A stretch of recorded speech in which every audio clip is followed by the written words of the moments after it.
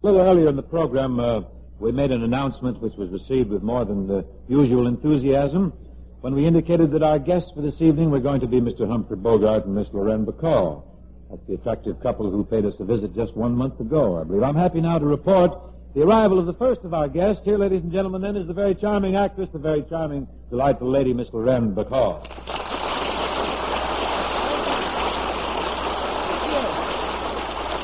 Hello, Bing.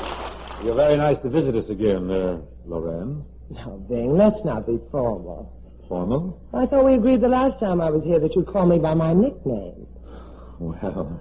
Why can't you call me baby?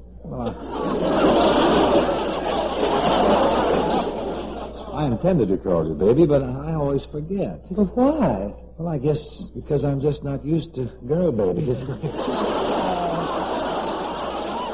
On Wednesday, March 12th, 1952, at 9:30 p.m. Eastern Time, Bogart and Bacall guest starred on Bing Crosby's CBS Chesterfield show. 2 days later, Bogart's next film, Deadline U.S.A., premiered in New York City. Bogart plays Ed Hutcheson, a newspaper editor who exposes a gangster's crimes, while also trying to reconcile with his ex-wife. His performance was well received. Bogart and Bacall's appearance on the Bing Crosby Show pulled a rating of 9.1. Oh, but in the house, it's awful. Why, you're not serious. I can't believe it. This boy thinks he's got a voice. Is it honest? Yeah, and every night he insists on going into the nursery and singing Little Stevie to sleep. Does the baby like it? No, I don't think so. When Bogie is singing, he curls up into a ball and sticks the end of his diapers in his ears. You've got a serious problem. Outside of annoying the baby, what other singing does Bogie do? Well, he always sings in the shower. You've lost him. He's gone. He spends hours in there, and he's so silly. He rubs soap in his eyes on purpose. Why? So he can cry like Johnny Red. You do that with soap, huh? I've tried everything. I couldn't get it. Bing, stay as sweet as you are. Thank you. The same to you. Bing, you've just got to talk Bogie out of this idea that he's a singer. Here he comes now. Oh, yes, folks, here's Humphrey Bogart.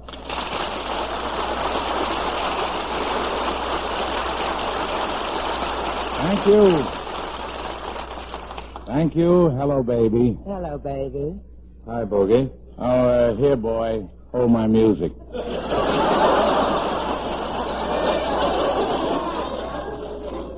What are you singing, John Peel or something? Hold your music. What for?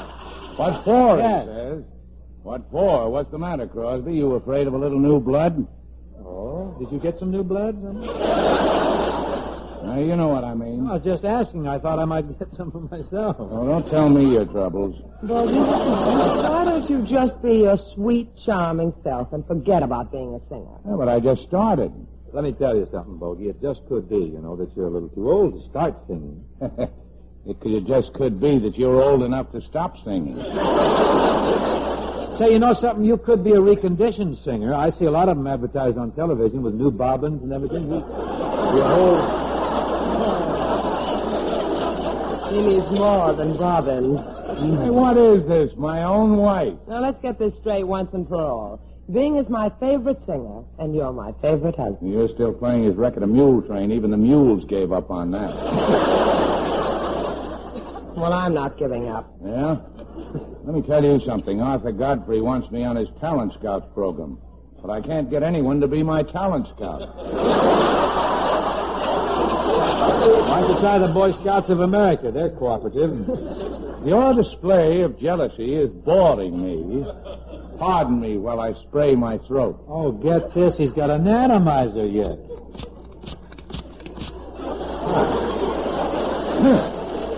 Yeah, not bad. It's a good spray, huh? It ought to be. That's the only atomizer I ever saw with an olive in it. Oh, man. How I wished I had a spray like that when I was singing at the Coconut Grove in the old days, huh? Oh, didn't you? That's what I hear. You know, Bing, show business is funny. When I was a guest on your program before, I thought it was going to be just another radio guest shot. But I sang, and suddenly it hit me. Singing is my racket. It opened up an entire new field for me. I understand you're not bad out in the field, is it? You know, I think it's hardly fair to your public or to your admirers to just stand here and talk about your singing. I think it'd be very nice if you're serious about it, just sing a number for the folks. Sing it right now. Well, I'd be very happy to. Bing, how could you? I'm getting tired. I want to get off my feet for a minute. So what'll I sing, baby? Tulips and Heather, that song Perry Como does so well? Why don't you sing that corny little sea chanty that you know so well? All right. Ladies and gentlemen, for my first selection, I will sing The Bold Fisherman, a bright yet compelling song of the sea.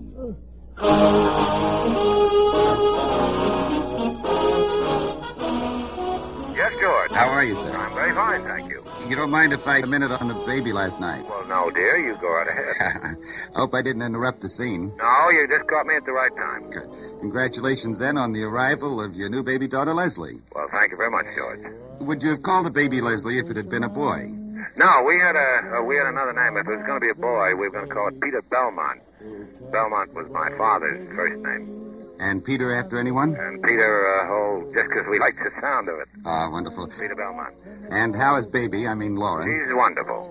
She just wonderful. She went through it at about 3 hours. We went to hospital at 9 o'clock, and the baby was born at 2 minutes past 12, which I consider very considerate of Betty, you know, after dinner and before going to bed at night. I think that's wonderful. By the way, do you have a little nursery fixed up already in the new home? Yes, that's been ready for a month, and we got Stephen all prepared for the arrival of the new baby. You have to be a little careful because their noses get a little out of joint for a while unless you're very careful. What was his first reaction? Well, tell you what, I think he doesn't realize how small she is, and he thinks she'll be right out in the garden playing with him the minute she gets home, you know.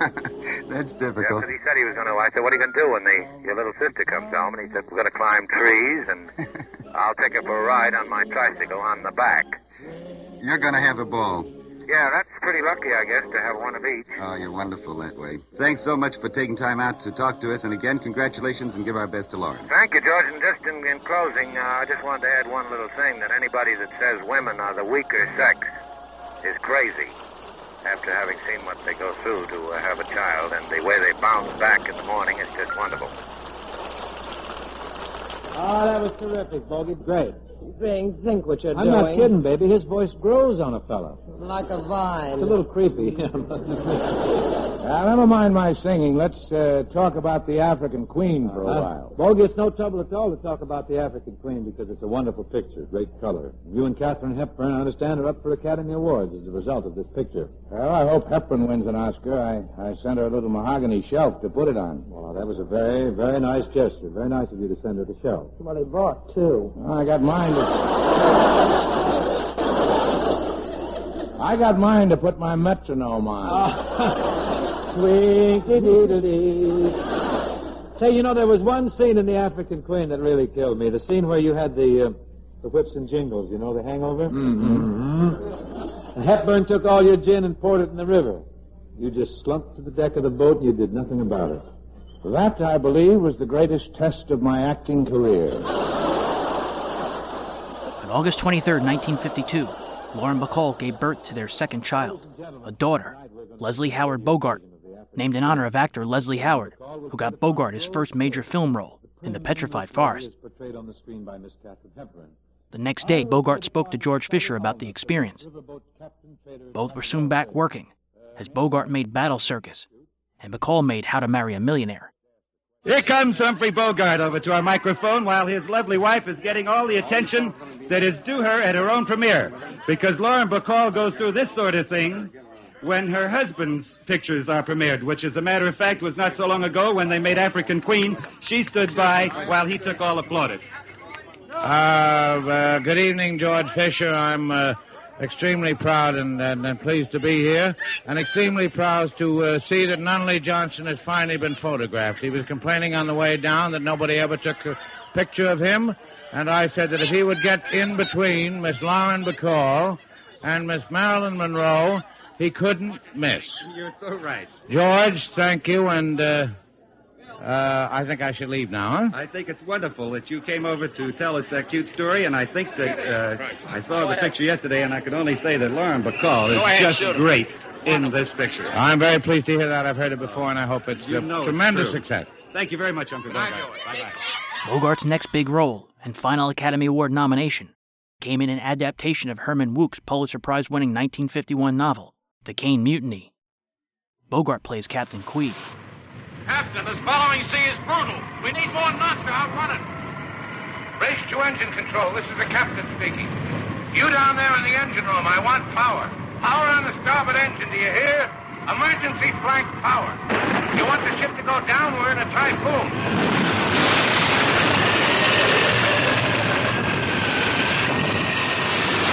Close that door and dog it. Sir, I've relieved the watch. Pass the word to put on life jackets. It's difficult holding her, sir. The wheel feels loose. Captain, I don't know whether we can keep on riding with our stern to the wind. Those are fleet orders, Mr. Merrick. I still think the depth charges should be put on safe. Sir, the depth charges are on safe. Mr. Keeper gave me orders to set them. Why wasn't I told these things? I can't go steaming around with a lot of dead charges. Sir, I told Mr. Keeper. You speak when you're spoken to. Mr. Keefe, put this man on report for insolence and neglect of duty. And get another helmsman. Keep that idiot face out of my sight. But Stillwell's our best man. Will you stop this back talk? Isn't there one officer on this ship that pays attention to my orders? There's a rumor been around the business that Humphrey Bogart and you got in a fight one time on a movie set. Is that true? No, I think I almost killed him. But it was accidental. I had to ride, I had a sidecar, motorcycle, in a picture called Invisible Stripes. I was playing George Raft's brother. That goes back a long time. And the motorcycle had a shimmy in the wheel, in the front wheel, and I couldn't control it. And I had motorcycles, and I was riding motorcycles at the time, but this was just happened to be a bad machine. So Bogart got out of the sidecar. He said, I'm not riding with that crazy so-and-so. He said, he's liable to kill me. So a stuntman got in, and sure enough, we turned the corner and went right through a brick wall. The whole gear in the front broke. Wow. Then he said, you see, he was going to try to kill me. And I said, Bogie, I'm not trying to kill you. I said, I had to go through the brick wall. I said, do you think I'm immune to bricks and you're going to get away with it? That's what started the rumor about the fight. It was no fun.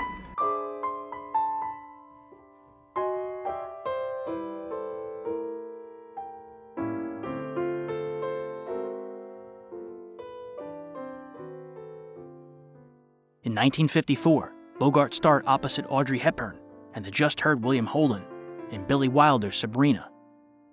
Bogart and Holden are brothers, Linus and David Larabee, competing for the love of Sabrina Fairchild.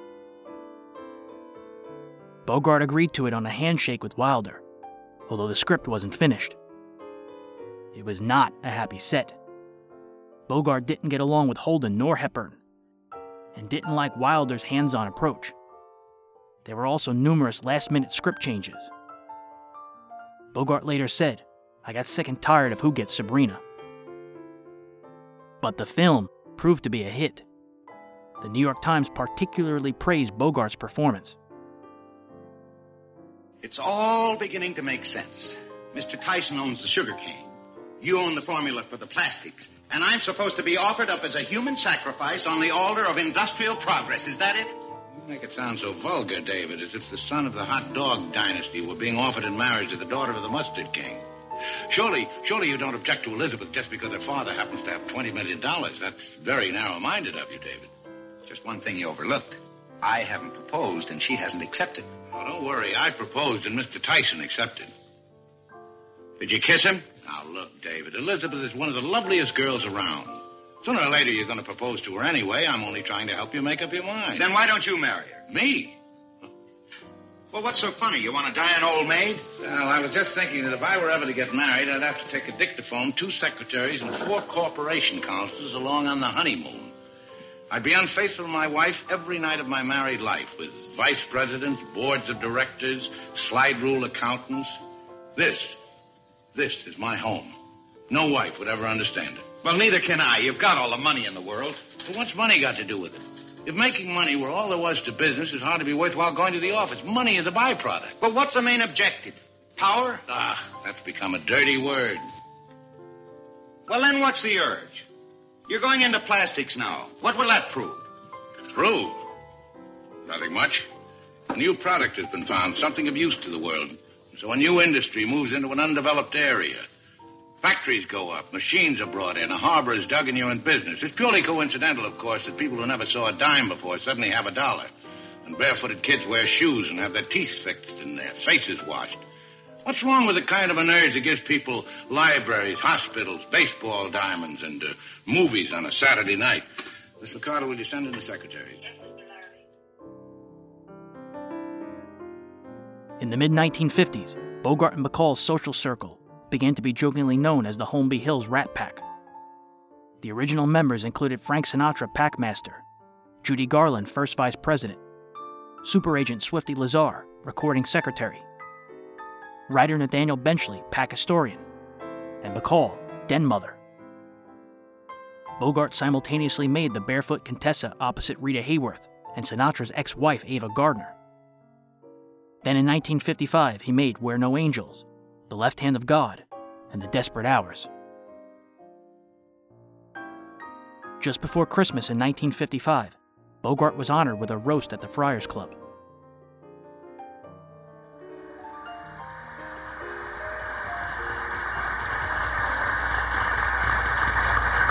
I'm very, very happy that you're here at this moment. Of course, at this time, I'd like to present your husband with the Friar gift.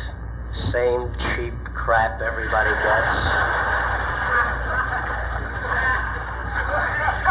Gold-plated cufflinks. The picture of Lenny Kent on the link.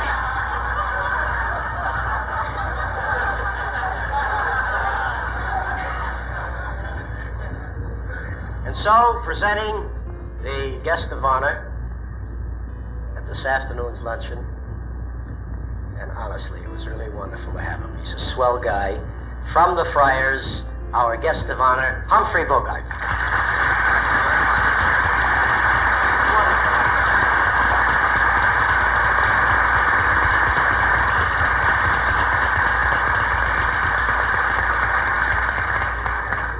Thank you very much, gentlemen. Members of the Friars Club, Red Buttons, and the rest of the boys on the dais here.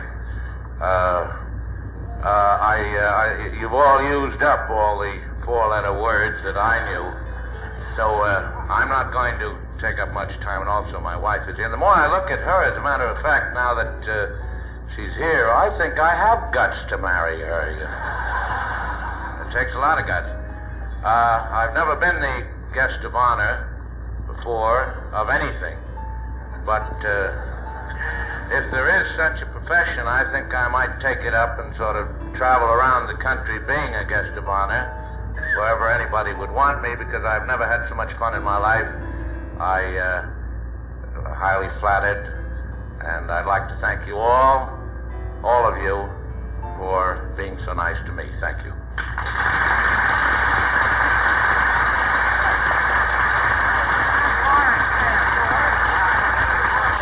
Gentlemen, hold it for a moment. A few words from Mrs. Bogart. Well, I'm really unprepared. I have nothing to say to you, rat bastards. Except that, finally, at long last, I have 400 men in a room, and he's gonna be here. Thank you very much, though, for letting me come. I do appreciate it. And anytime Humphrey is ready to come home, we'll go. Thank you very, very much, gentlemen, and good afternoon. Thank you. But by then, Bogart's persistent cough and difficulty eating became too serious to ignore. He went for a battery of tests in January of 1956. The results were bleak. He had esophageal cancer. He still managed to make his final film, The Harder They Fall, opposite Rod Steiger. Bogart plays a newspaperman turned boxing PR writer, bent on exposing the corruption he sees. Critics gave the film, and his performance, especially considering his condition, glowing reviews. This is the last scene Humphrey Bogart ever did in any film.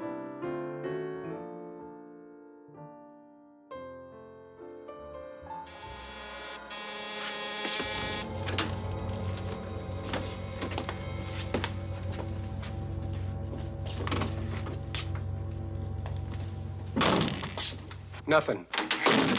All right, come on. Where's Toro? What'd you do with him? I put him on the plane. Oh, come on now. Don't fool me. Where is he? I put him on a plane and sent him home. You want to hear it again? All right, you get him back. I don't know how you're going to get him back, but you get him back or you're going to have to pay me $75,000.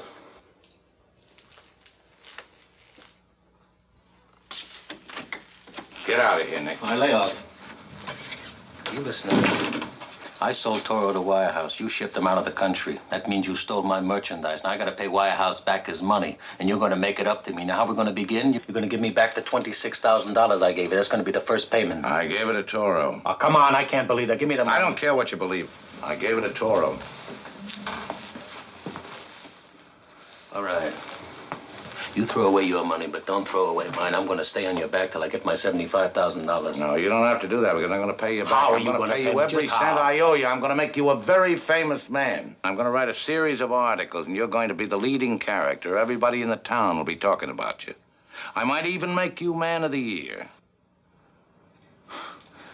All right, go ahead. You go ahead and write. It's been tried before. Who reads and who cares? I care. And who's going to listen to you? People still know how to read. What do you mean, the people? The people? The little people, they sit and get fat and fall asleep in front of the television set with their belly full of beer. That's the people for you. Well, maybe this will wake them up. That's big talk coming from you, Eddie, and nobody, because that's what you are exactly, and nobody. Huh? Nobody doesn't have very much to lose. I know you inside out, Nick. I know what you've done and how you did it. And I know how you expect to do it. Listen, the fight game is big business. It's my business. You open your mouth to holler and we'll shut you up. You're going to have your muscle men work me over? I can still write from a hospital bed. Listen, Eddie, you listen to me. And you pay attention.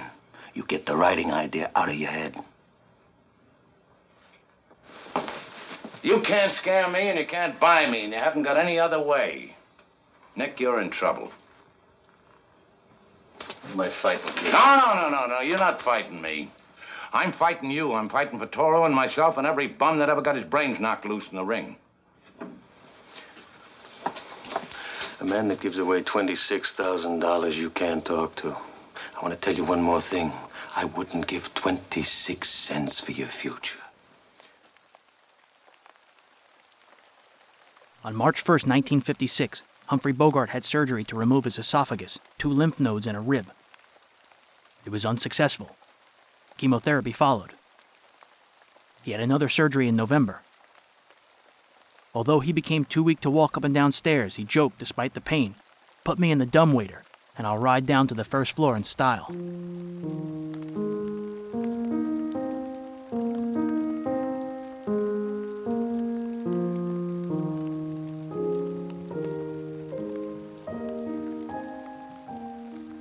Frank Sinatra, Katharine Hepburn, and Spencer Tracy visited him on January 13, 1957.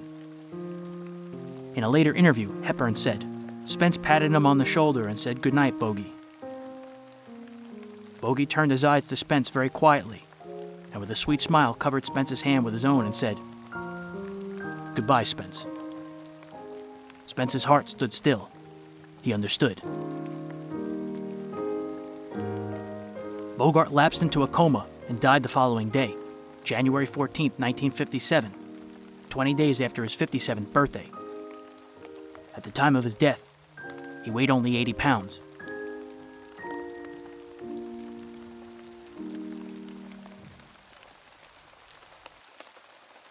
His funeral was at All Saints Episcopal Church. It seemed like all of Hollywood came to mourn his passing.